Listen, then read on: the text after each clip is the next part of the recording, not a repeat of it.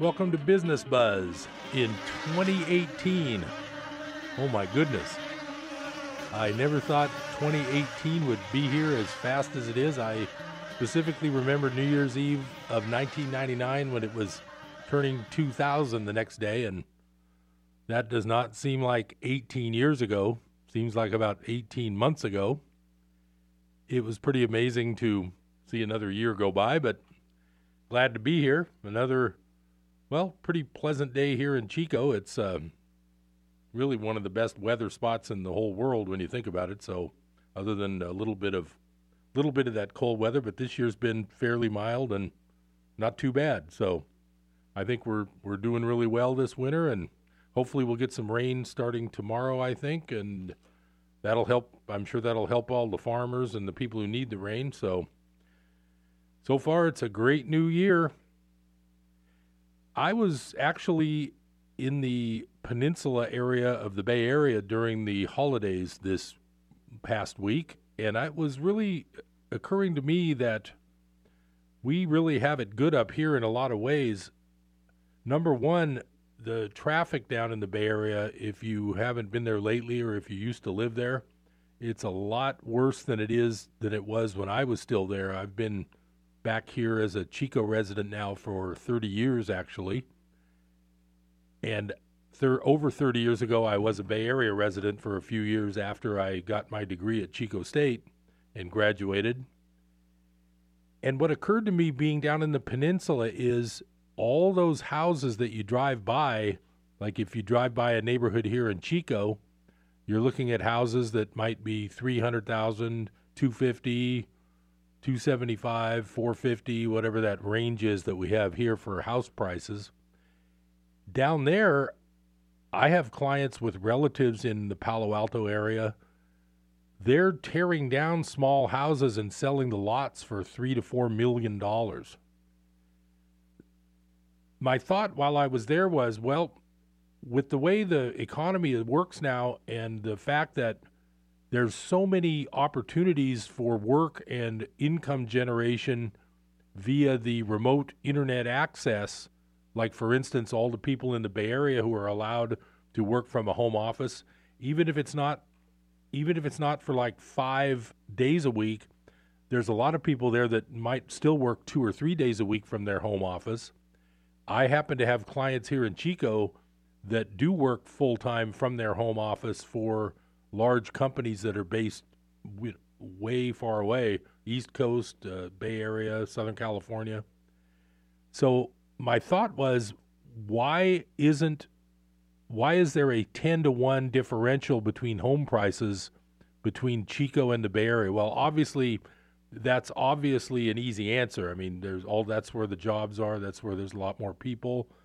But my point is that over time, with this modern economy and the electronic communications and the way people can work from a home office almost as well as they can from a desk at an office building, I'm sort of thinking that in the long run, we may have a situation where the California real estate sort of averages out and smooths out the curve. In other words, instead of having these giant bumps of low prices in far Northern California, medium prices in Chico and in Sacramento, and then these super high prices down in the Bay Area, maybe, and this is, of course, I have no idea, nobody can say what's going to happen, but maybe over the next 10 or 20 years, this whole thing will smooth out to where all of the prices in the areas like we live in here in the North Valley end up going up quite a bit, whereas the bubble in the Bay Area has to come down at some point, in my opinion. It always does. And when that bubble does drop, it's got to make Northern California more attractive. So I just think there's a real positive to being here as far as the values that could end up happening locally when this economy settles out. I think about it this way. In my opinion, the internet really did start to be anything real useful. As far as I remember, it was the mid-90s. If you look at a website like Yahoo or eBay or some of the more famous ones that have survived, Amazon, Most of them started either in the mid 90s or the 97, 98. I don't think there's that many that started early in the 90s. I do remember that my first experience was the one that Sears ran. It was not AOL. It was a different, I can't remember the name right off the top of my head, but it was a way you would log on through a telephone line, and that was the first internet access I remember, and I believe that was the early 90s. My point is that from the early 90s to now is only 25 years. Think about the amount of progress as far as internet capability, the way businesses basically rely on the internet all day long. If the internet goes down at an office, everything pretty much stops. That's only 25 years of progress as far as the ability to work with other people. You can send files to other people instantaneously. You can share all the information. The U.S. Postal Service has dropped way down as far as things like letters. How many people write letters with a pen and paper anymore? Email's completely taken that over. The news services, if you look at the number of people sitting in a restaurant reading a printed newspaper, I mean, the world is completely different since the last 25 years of the internet and the computing power. I'm thinking that this may be, in the next 25 years, another whole shift is going to make it even more so as far as a place like Northern California being somewhere where people really do want to spend their time, really do want to have the lifestyle here that's, in my opinion, just so much more pleasant than that lifestyle in the Bay Area. I grew up in the Bay Area. I visit there now and then when I have to, but I just don't like it anymore, and it's not very pleasant. And I could see where this whole generation, that with the demographics of people reaching retirement age, I can definitely see them wanting to be in a different location than down there. So when they do sell that $2 or $3 million home or that $1.5 million condominium, I think it's going to be very appealing for all of them to come up here and put $300,000 or $400,000 down on a real nice house on a big lot that they weren't able to have down there.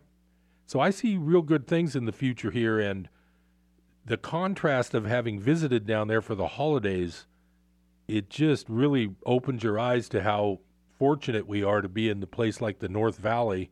It's not perfect, but it sure is a nice lifestyle, a nice way to, just a nice daily way to live. I really enjoy it, and I'm very happy that I've been able to make that work for myself and my family since coming back here after graduating from college and then working in the Bay Area during the 1980s. But like I say, I've been back for like 30 years. So speaking of that, I'm thinking, well, what are some other things that could kind of indicate that we're doing well here in the North Valley, economy-wise, business-wise?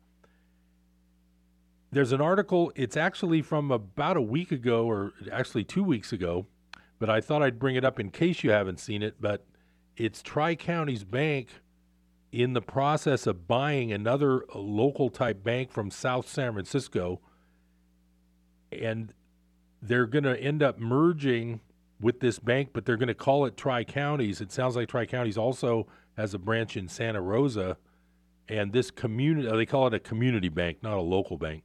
So this community bank in South San Francisco could end up being acquired by Tri-Counties, and this article just talks about the CEO of Tri-Counties, Richard Smith, is talking about how it probably will mean new jobs in Chico because the headquarters of this larger bank, after it acquires this other bank, will be needing more, jobs in Chico, which is a real good thing. So I thought that was that's a real good business news, because the anything that'll bring some jobs to Chico is always a good thing. So I was real happy to see that.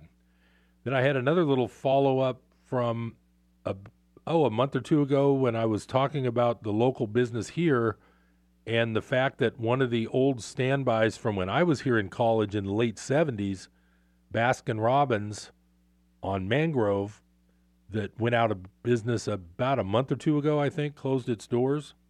Well, I was happy to hear that this is another article from the Enterprise Record. There's some owners of LaFleur Ice Cream, LA space FLOR, and they are opening up the old Baskin-Robbins on Mangrove with their new Mexican-style ice cream store. So that really sounded interesting. So anyway, that's good news because that was an empty storefront it's always kind of lousy to drive by somewhere and see an empty storefront and nothing inside, and it used to be a going concern business and now it's not. The other sad news for local Chico business is the Harrods Music on the Main Street there, right on the corner of 9th and Main, where Main sort of turns into Park. I think that said they've been there for 30-something years. I have shopped there. It was a nice local store, but I think ever since Guitar Center came into the Martin Luther King complex over there near Barnes & Noble, Harrods would have that's a lot of competition. There's still Music Connection on kind of near East Avenue back by Spateri's. So we do still have a local music store, which is good. But it's just another sign of the times when a local store like Harrods just can't make it anymore and has to close down. So I'm sure that'll cost some local jobs, and it's just unfortunate. But it's sort of like I say, it's the sign of the times, and I try to keep up with business news for you guys. And the local business, even though everything seems to be going well, the retail side it's just a real tough world for retail. I know the Sears being gone in the mall, I've driven by there. I haven't seen like there's a new tenant coming in. I don't know. I'll try to look that up and keep you guys posted on that too, but that's real sad to see that the Sears is gone. So I've had a lot of interesting time here in the last week or so with a few days off from work with the holidays, but I've been able to really dig in, and this whole new tax law is kind of exciting. I think it's going to save most people a decent amount of money. I had given you a projection back a month or so ago utilizing some tax tables that weren't final, and it wasn't law yet at the time that I said that, but I do think the numbers are going to work out that way. I believe that if you have a family making around $100,000, and especially if they have a couple of children, there's going to be some tax savings because the new child credit is $2,000 per child instead of $1,000. That's a real good doubling of the child tax credit, and the limitation of income is way higher. The biggest negative about the child tax credit, in my opinion, has been the fact that it phases out so soon under the old law. And when I say old law, remember, the new law takes effect for 2018 taxes. We're still doing 2017 taxes right now. So these new laws don't kick in for another year, but it's during this year that they are in effect.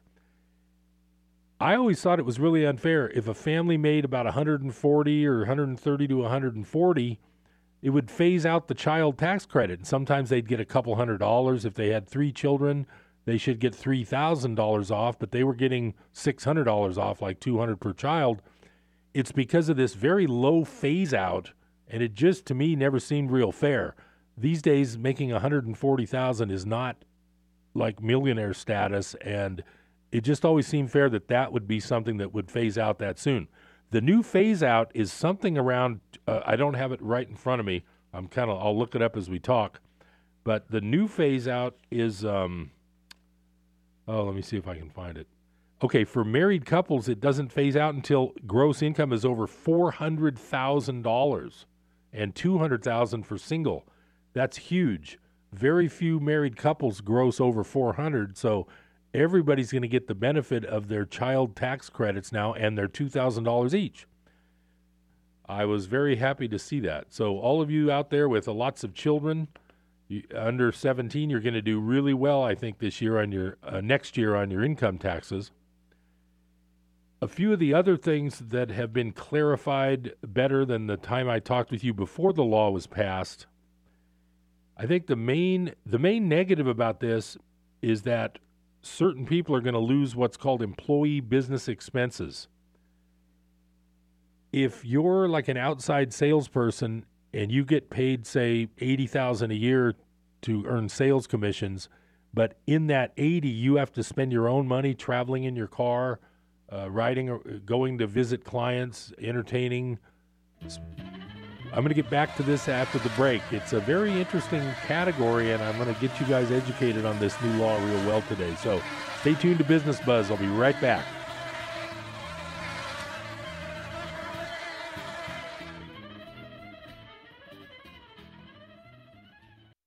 Hello, I'm Gary Crossland. Christmas is coming, and for the Bible reader on your list, we have a very unique gift idea. It's the Merged Gospels. The Merged Gospels is the only book of its kind in history.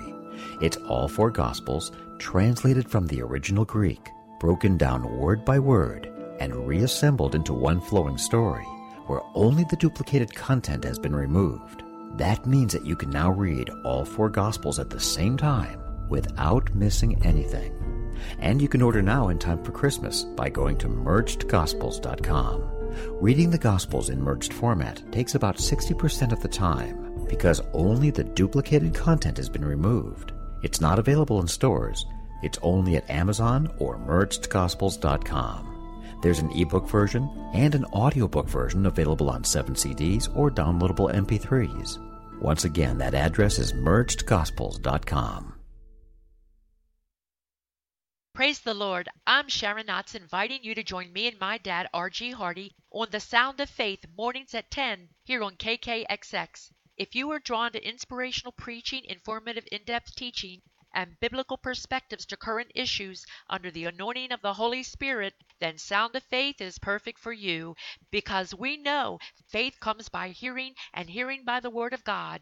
10 o'clock weekday mornings here on KKXX, Chico's Christian Radio.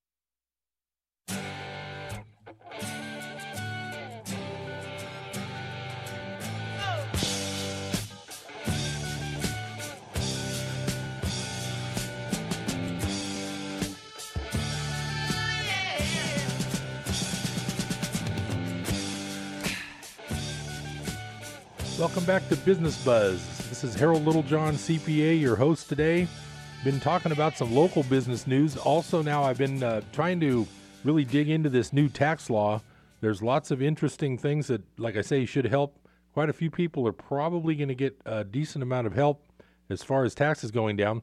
One thing they don't mention when they talk about the new tax rates is they never really get any changes going to the self-employment tax. And that's really one of my pet peeves. If I was in Congress, back in the 2008 crisis when the economy really did tank and everybody was sort of out of work and things weren't going good at all, they did reduce the Social Security tax for a couple of years. I think it was in 2009 and 10.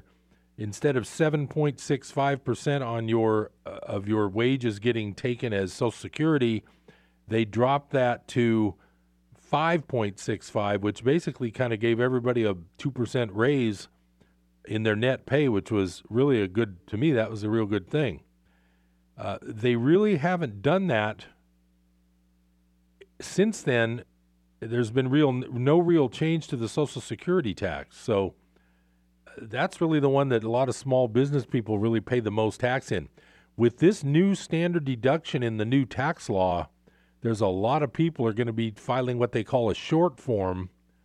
But if you're self-employed, you're not going to be dealing with the short form because you are self-employed and you have to show your net income on the Schedule C where your business shows your net and you pay tax on that.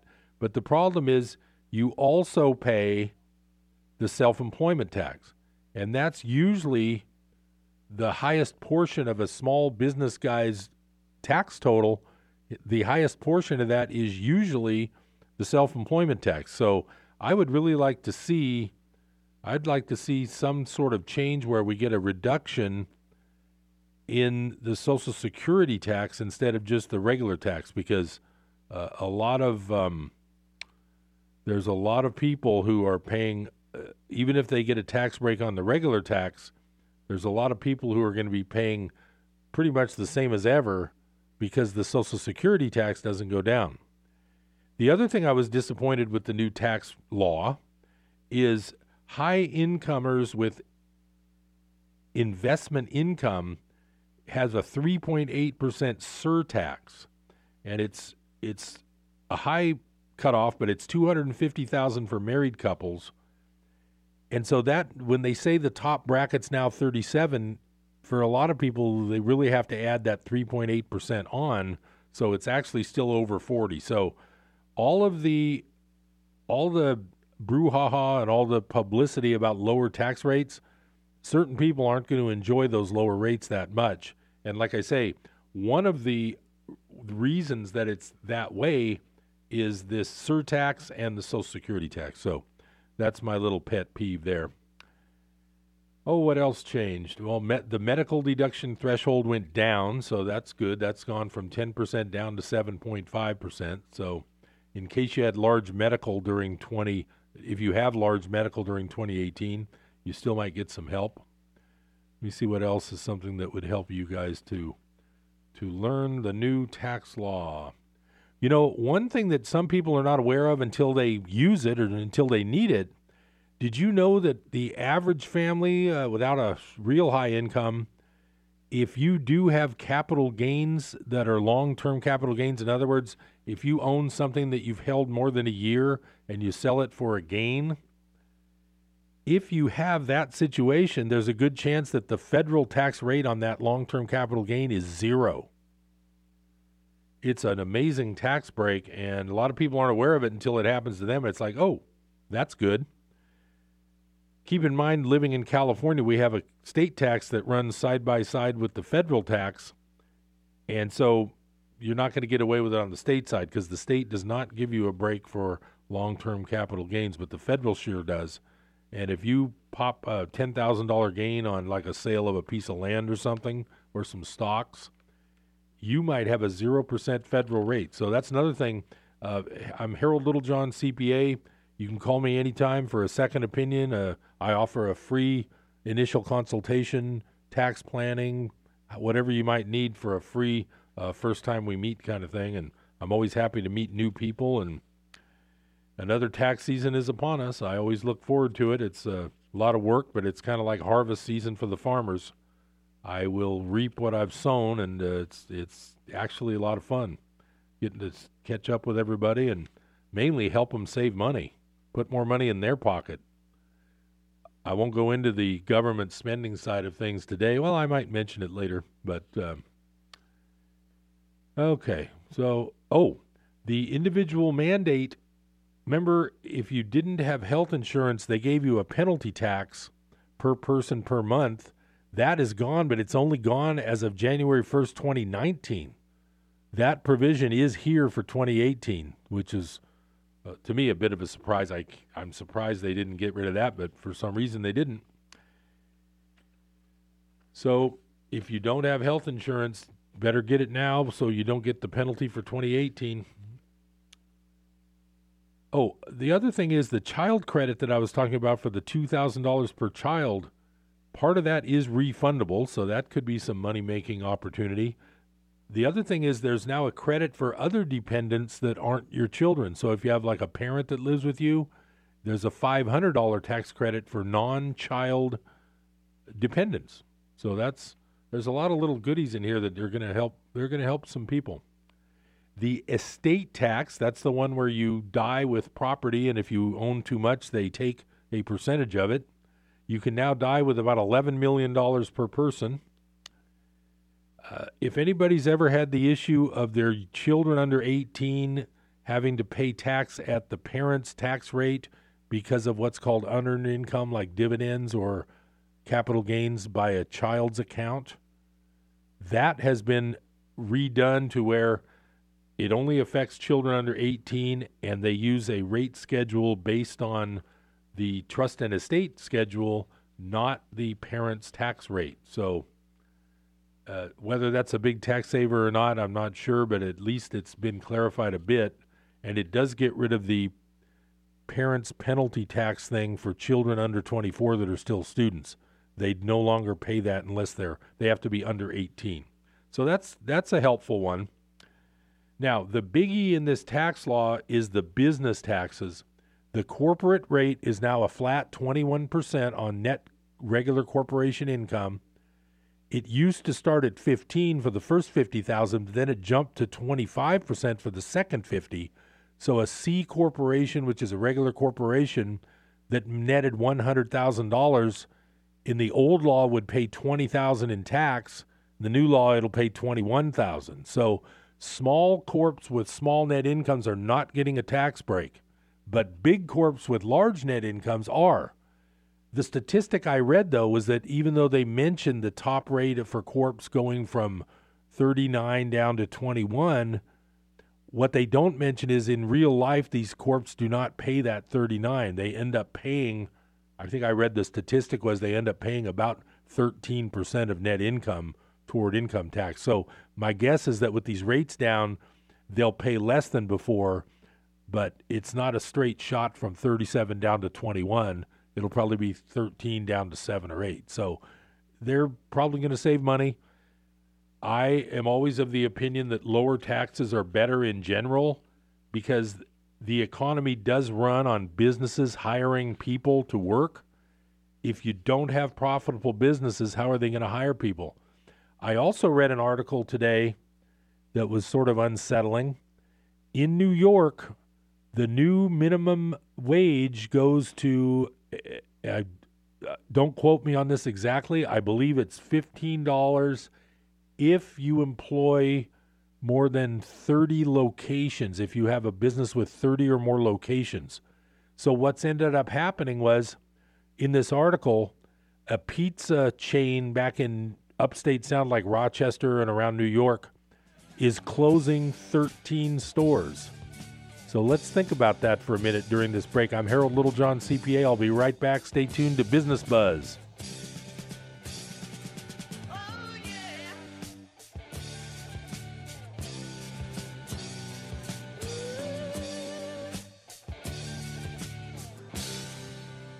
Hi, this is Rob Walter, host of Red Sky Radio with Rob Walter. This is a program that proclaims liberty to the captives of our beloved nation, where truth trumps political correctness and where the uncompromised Word of God exposes the works of darkness and sets free those held hostage behind the iron curtain of a shamelessly biased media. America, we have a trail to blaze. It's time to saddle up. It's time to ride. Join me at 7 a.m. on KKXX. Saturday mornings at 7 a.m. here on KKXX. Jesus, He's always existed. This is Ken Ham, president of Answers in Genesis, the Ark Encounter, and the Creation Museum. Ask the question, when did Jesus come into existence? And you'll probably get different answers. Maybe a date like 4 BC or at the beginning of creation. But what does the Bible say? Scripture teaches Jesus has no beginning or end. He's pre-existent. In the Gospel of John, we read that Jesus existed before the world began, and that in the beginning was the Word, and the Word was with God, and the Word was God. The Apostle Paul writes that Jesus is our Creator and Sustainer. Jesus isn't a created being like you and me. He's the eternal God who's always been from eternity past and always will be in eternity. In this new year, plan to visit our Ark Encounter and Creation Museum. Go to AnswersRadio.com and sign up to receive insights from Ken Ham at AnswersRadio.com. You don't usually get a stock tip from a 16-year-old, but I'm here to tell you about a different kind of stock. It's called Better Futures, a stock for social change that's not about making money. Instead, you invest to help students like me go to college, which ends up making the future better for all of us. My name is Alicia, and I'm your dividend. Invest in better futures with UNCF. Visit uncf.org/invest. A mind is a terrible thing to waste, but a wonderful thing to invest in. Brought to you by UNCF and the Ad Council.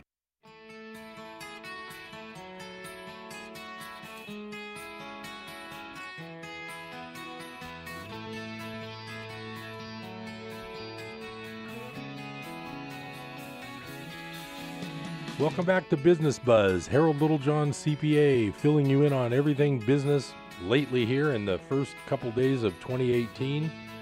Wow. Hard to believe. I remember when the year 2000 came and now it's been 18 years. It's like, no way. It can't have been happening that fast. So a lot of people have been asking on this new tax law, well, what's this deal about pass-through business income? This is the part of this whole new tax law that's very complicated. It's going to benefit a lot of people, but it's going to be kind of difficult to really assess exactly where you're going to land until you really lay everything out. But in general, self-employed people, which is sole proprietors, partners in a partnership or an LLC, S corporation owners who have a share that goes to them through the S corp, which is sort of like a hybrid between a corporation and a partnership, that income will have a special deduction of 20% of that pass-through income after you calculate everything else. Now, again, I'm sort of complaining a bit because the way I'm reading all this, let's just take the example of a guy who's, say, a carpenter who's self-employed, contractor, and let's just say he has net income of $100,000. Again, I'm going to complain about the Social Security tax because Social Security plus Medicare for the self-employed person is 15.3%. This 20% deduction is going to happen on page 2 of the income tax return. It's not going to show up on the business form itself. So that self-employed person's business form where he nets $100,000, that's going to calculate for his Social Security tax. Now, to be honest, I have not seen the new forms. Maybe I'm wrong on this, but based on what I've seen, I don't think I'm wrong. I think I know exactly how this is going to work. I believe the self-employment tax, which I think is the most onerous tax for the average guy working, that tax is probably going to be calculated on the entire $100,000. Then on the second page, underneath those itemized deductions where the new standard deductions, $24,000 married, $12,000 single, somewhere around there, he might be able to list his 20% deduction, which would be a $20,000 deduction, but it's only on the page 2. It's not going to help him with his Social Security tax. So he's going to still pay the full $15,300 of Social Security plus Medicare on his $100,000 net. So again, like I say, that's the tax that hits most of the small business owner types, the guys struggling to raise their family and make as much as they can. That tax is not really being changed from what I can see. Social Security and Medicare are still hitting the working guy really hard, and I disagree with that. And like I say, I won't discuss the fact that I stopped voting about 20 years ago because I believe this system is pretty much history. But maybe we're in the final years of the old system. Maybe it'll all change. I don't know. But I'm tired of fighting with people. I'm tired of picking one person over another. I'm tired of saying candidate A is better than candidate B for these reasons. B's better than A for this reason. But I think I'll vote for A because he's got more things that I like, or he goes to the right church, or he's got the right size family, or he's, married with 2 kids and blah, blah, blah. I got tired of doing that. I don't know if you guys still enjoy that. I don't. And I enjoy election nights because I can just sit back and sort of laugh, because when you look at what's gone on for the last 30 or 40 years in this country, I just don't see a lot of improvement. I see some of these crime in these cities like Chicago and Baltimore. If you keep up with that, it's like war zones now. And obviously this whole thing of the Great Society from Lyndon Johnson in the 60s, I'm not sure it's really helped everyone the way it was intended to. So I'm diverging a little bit. I don't want to get too far off track. Now, there's a California Supreme Court case that I wanted to talk with you about today. It relates to what I've talked about over the last couple of months. I've been talking about the next big shoe to drop that's going to cause a lot of trouble is called the pension crisis. There's a whole thing of what's called unfunded pensions. This is a huge deal that is starting to pop up here and there, kind of like whack-a-mole. There's actual Teamsters pensions in the Midwest that some of the Teamsters guys who had their pension benefits after they retired have actually suffered cuts of 60 and 70% of their monthly income. So they used to get $2,000, they're now getting $800. That's the type of thing that this whole pension mess could end up causing trouble for everyone. What this Supreme Court case is they're going to maybe do a decision that has to do with what's called I think they call it the California rule. There's an old historical ruling since the 1940s that basically say the government pensions that you sign up for when you begin your work for a government job are so sacrosanct and so untouchable that there is no way that anything could affect that pension in the future. It's in stone. They have to pay you that amount as long as you live, whatever the contract says. And this whole thing is based on this, like a hard red line that says you cannot touch people's government pensions. I read this story, and there's probably more out there. I haven't had time to really dig in and do the research, but I'm going to try to do that for you guys so that next time I talk about this, I can get you a little more detail. There is a California Supreme Court case coming up where they could mess with this thing called the California rule. And they could come in and say, no, it's not a hard and fast line. There can be some monkeying with the pensions, and in fact, there has to be. A California state Supreme Court ruling is not like a federal Supreme Court ruling. It's just a California ruling. But California is one of those leading states that other states do look to. If this were to go against the pension theories in this big California state Supreme Court ruling, that could end up filtering out to other states, and other states can end up kind of copying what California does, which really is sort of a precedent-setting state. California does influence the other states. It's so big. I mean, when you think about it, I believe the U.S. population's around 350 million, and I believe California is around 40 million.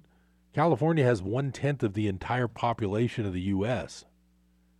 If they were to come out with a Supreme Court ruling in California that said, no, there is no hard and fast red line anymore, pensions can be adjusted based on the money that's available, the rate of return. I've talked to you about this before.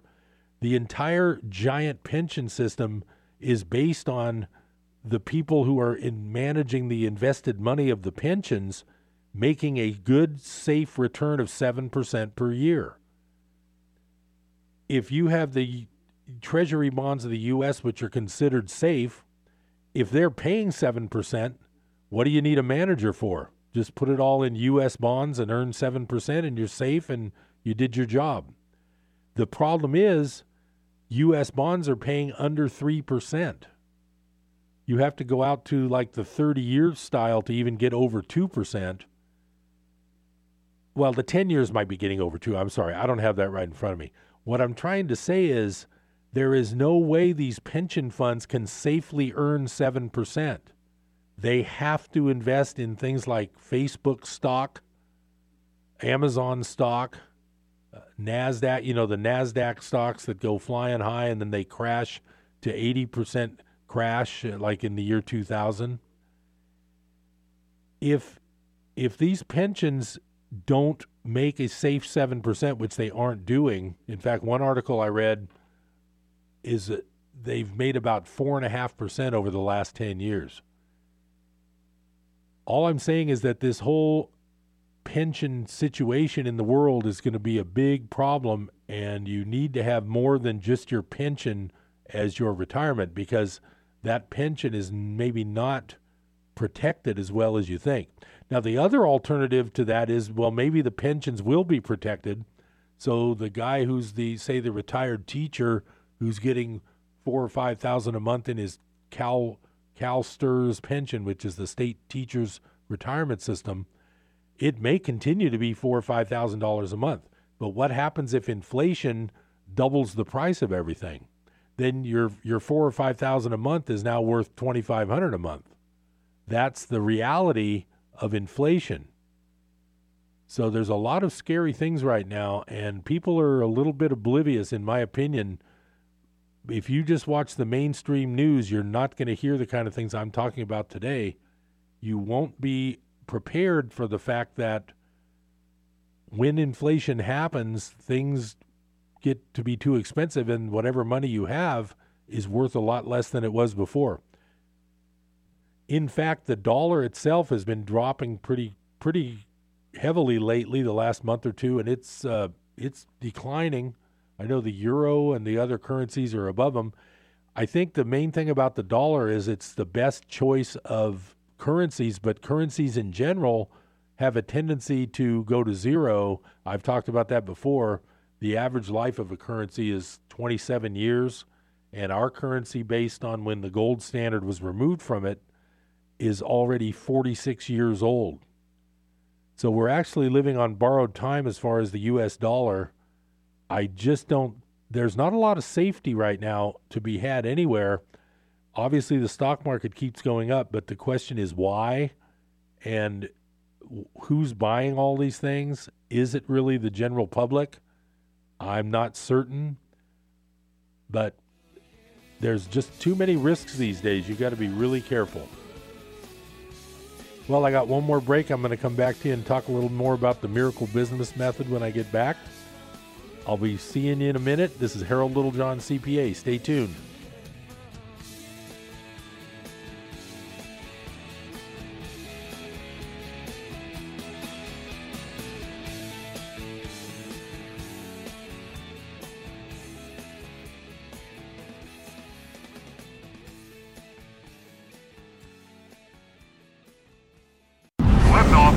Astronaut Bob the Drop here. There's been a lot of talk about water found on Mars.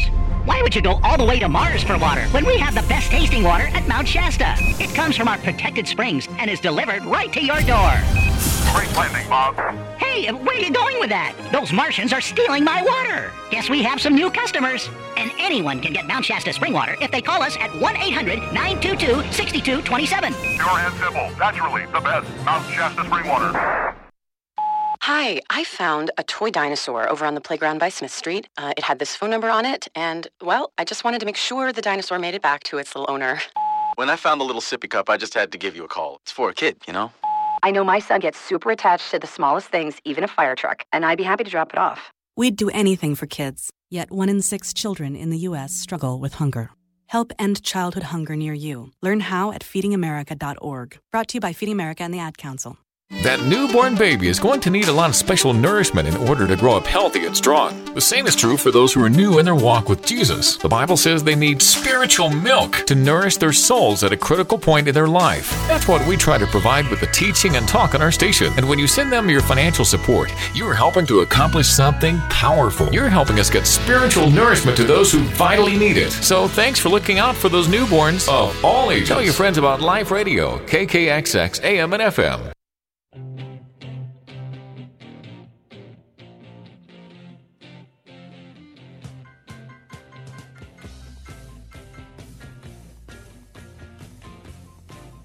Welcome back to Business Buzz. Harold Littlejohn, CPA. Very first show of 2018. Hopefully it's going to be a good year for everyone. I spent quite a bit of time today talking about this new tax law. It's just got a lot of little twists and turns for business owners, but like I say, I think in general people are going to save some tax. So it could end up being a good thing. I'm not going to prejudge it right now, but just overall I'm kind of thinking people are going to get a little bit more money back, and it's going to help a bit. You know, the people who have a lot of work on this are the ones with, like, the payroll companies, because they have to now reprogram everybody's withholding charts for the new rates. That's a lot of work, but I'm sure they're, with all their programs, and they've been at this for so long, they can kind of figure it out.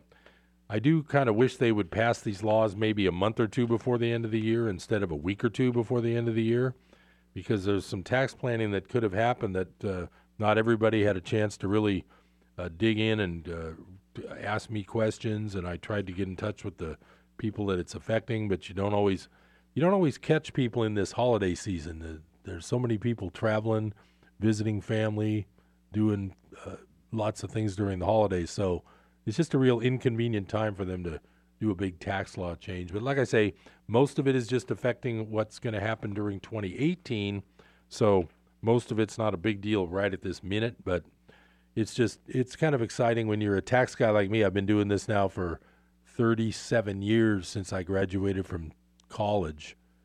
It's just kind of fun with a new tax law. You get new things to learn, new ways to help people, new advice I can give my clients, and it's going to be an exciting tax season because there's all kinds of new things to talk about, new ways to plan. If you want to get in on some of that, you can call me at 895-3353. You can email me, harold@hlittlejohn.com.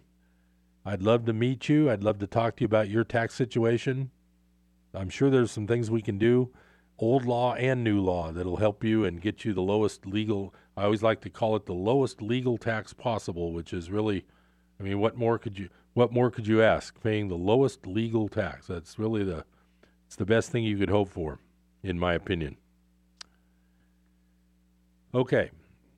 I usually reserve the last few minutes of the show to talk about my new book, and I'm going to do that right now. My book is called The Miracle Business Method. It should be out this spring. I will definitely let you know how to get that as soon as it's finally edited and published. It's written. It just hasn't been finalized. And it's been my labor of love for the last 7 or 8 years putting it together. You can also visit my website, miraclebusinessmethod.com. I haven't posted a lot on the blog lately, but it's just a real exciting thing to actually have a project where you can try to help people. And just like in my regular CPA business, I'm constantly trying to help people. That's really my bottom line. I know that if I can help people, everything will come to me like it should, and that's the way it works. I don't count dollar signs when I'm talking to someone. I just basically figure if I help them and enrich them somehow, it's all going to come back to me. The point I'm making is that it ties in with the book called The Miracle Business Method, and one of the key factors of this miracle business, and the name sort of comes from the fact that one of my biggest influences for the Miracle Business Method is the book called A Course in Miracles. When you first pick up that book, you can be overwhelmed if you don't have a basic understanding of what it's talking about. In other words, it's just, until you get the handle on what it is you're studying, it just sometimes doesn't make sense at the start. One of the keys that helped me the most was finally realizing the answer to the question, what is a miracle?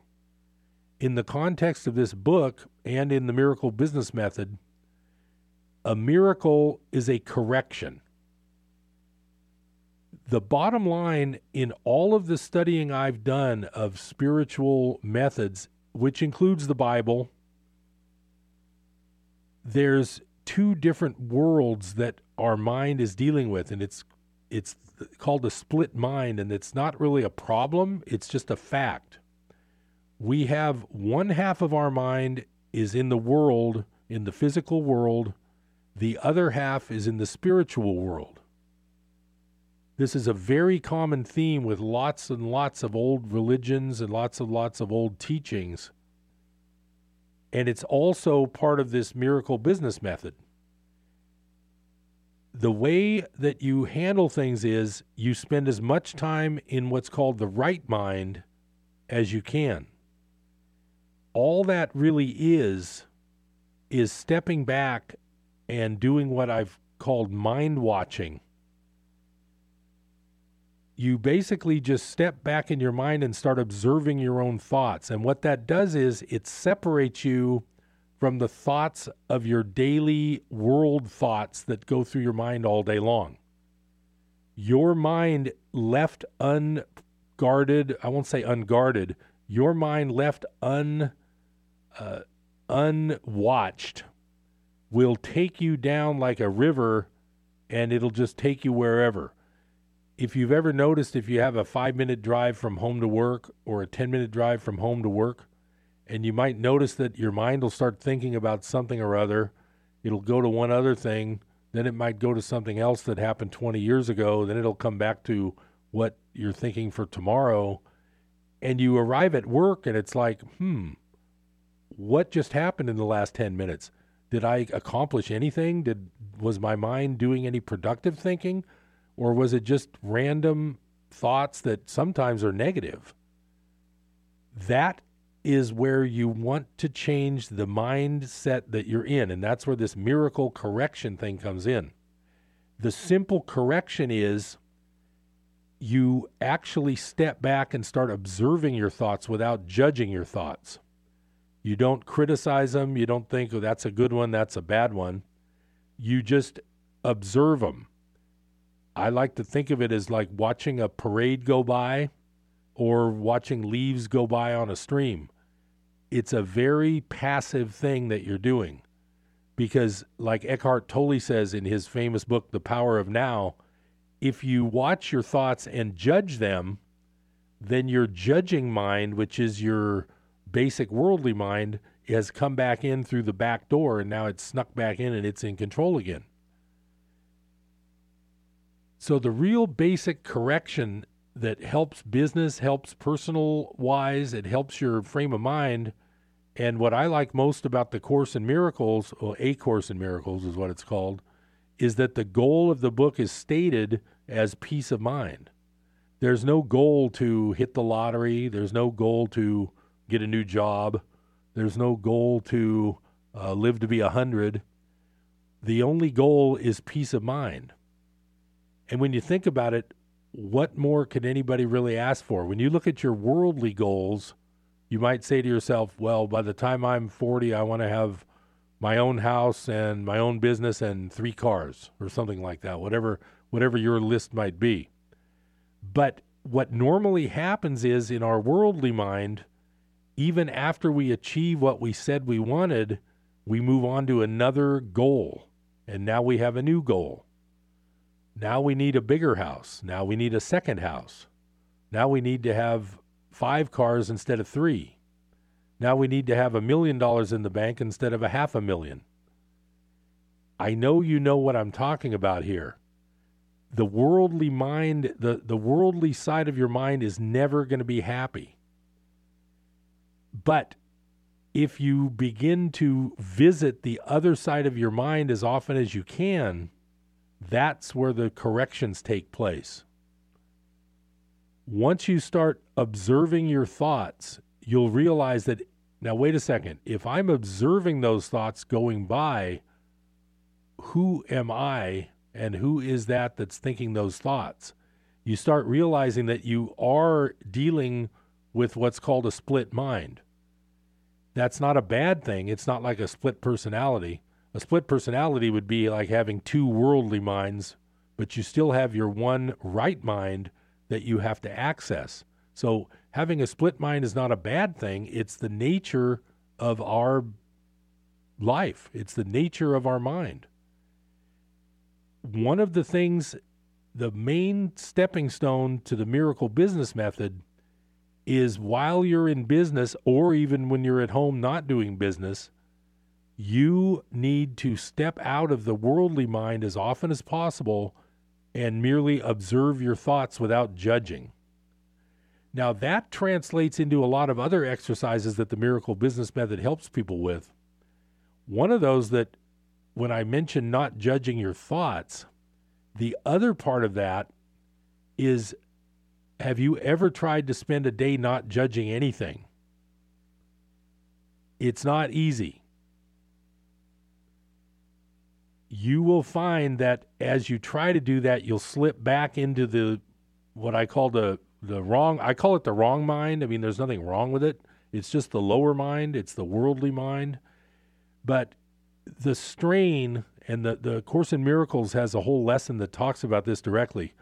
The strain of constant judging is almost unbearable. It's sort of like what I was talking about the voting situation. You get your voters booklet from the state, Secretary of State. You look through 50 pages of lined out words and new words replacing them and new rules and whether that's going to help me or that's going to help someone else more. Then you read all the opinions of the candidates. It's like, come on, give me a break. how could that ever lead to peace of mind? Even if all of your candidates win and all of your propositions pass that you liked, do you really think you're going to have peace of mind after that mess? I can tell you that you won't. You have to realize that there's only one way to be peaceful, and that's to realize that you have to be observing your worldly mind, not being immersed in it. You can't be immersed in the daily this and that judgments. I would encourage you to just give it a try and just try to go 10 or 15 minutes and consciously, number one, observe your mind, watch your thoughts. But number two, don't make any judgments. Don't have any opinions. Don't place one thing higher than another. Don't say I like vanilla ice cream instead of chocolate. This is the way you start approaching a peaceful mind. A Course in Miracles also says a quiet mind is not a small gift. You will find that when you observe your thoughts, everything will start working for you in the right way. Things will happen that you don't need to try to force. They'll actually just happen. If your business is slow, try doing this instead of trying to run around and get more involved in the worldly things. Try to do this. Try to sit back and just watch your thoughts for a while. You might get a phone call out of the blue with a brand new customer. That's the way this works. It's not magic. It's not hocus pocus. It's just the fact that what we see and do all day long is mainly one giant distraction. Our mind needs to be quiet and it needs to be peaceful. When they ask scientists about the moment when they discover their big breakthroughs, they do find that it was during quiet times that these things came to them. It wasn't during their thinking, working times. One that was interesting was, I can't remember the last name, I think it was Howe, H-O-W-E. I believe he was the inventor of the sewing machine, and he wasn't able to make it work properly. And he had a dream where he was like being attacked by, like in Africa, being attacked by tribesmen. And as they were throwing the spears at him, the spears had like a hole in the tip. And that was his awakening to the issue he was having with how to make the sewing machine work properly, needing a hole at the end of the needle. Now, to this day, my wife sews quite a bit. To this day, I have no idea how a sewing machine really works, but that's how he got it, and it happened while he was sleeping. It didn't happen while he was thinking. So I'll be back soon with another episode of Business Buzz. This is Harold Littlejohn, CPA. Please practice the Miracle Business Method. You're going to like it. You're going to make more money. Talk to you next time. See you next time on Business Buzz.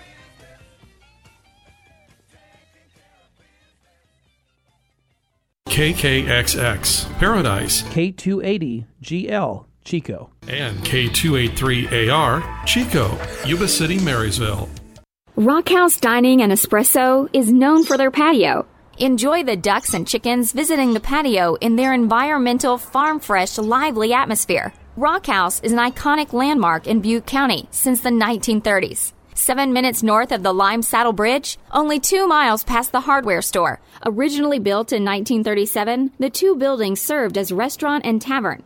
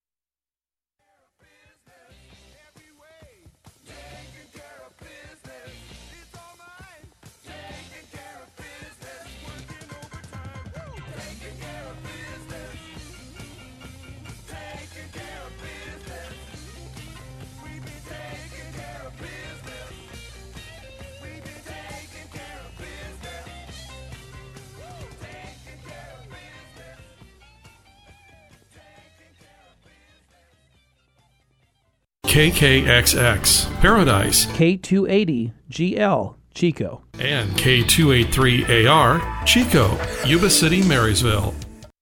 Here's Rick Box, founder of Unconventional Business Network, formerly Integrity Resource Center, with today's Integrity Moment. Most businesses have a December 31st year end. That means many people just tallied last year's results. It's likely some of you are glad to have last year behind you, while others who had a good year are now wondering how to perform even better this coming year. Some people like dwelling on the past, while others like looking toward the future. Both views make it easy to forget about the present. God gives us a clean slate every morning. Psalm 118:24 says, "This is the day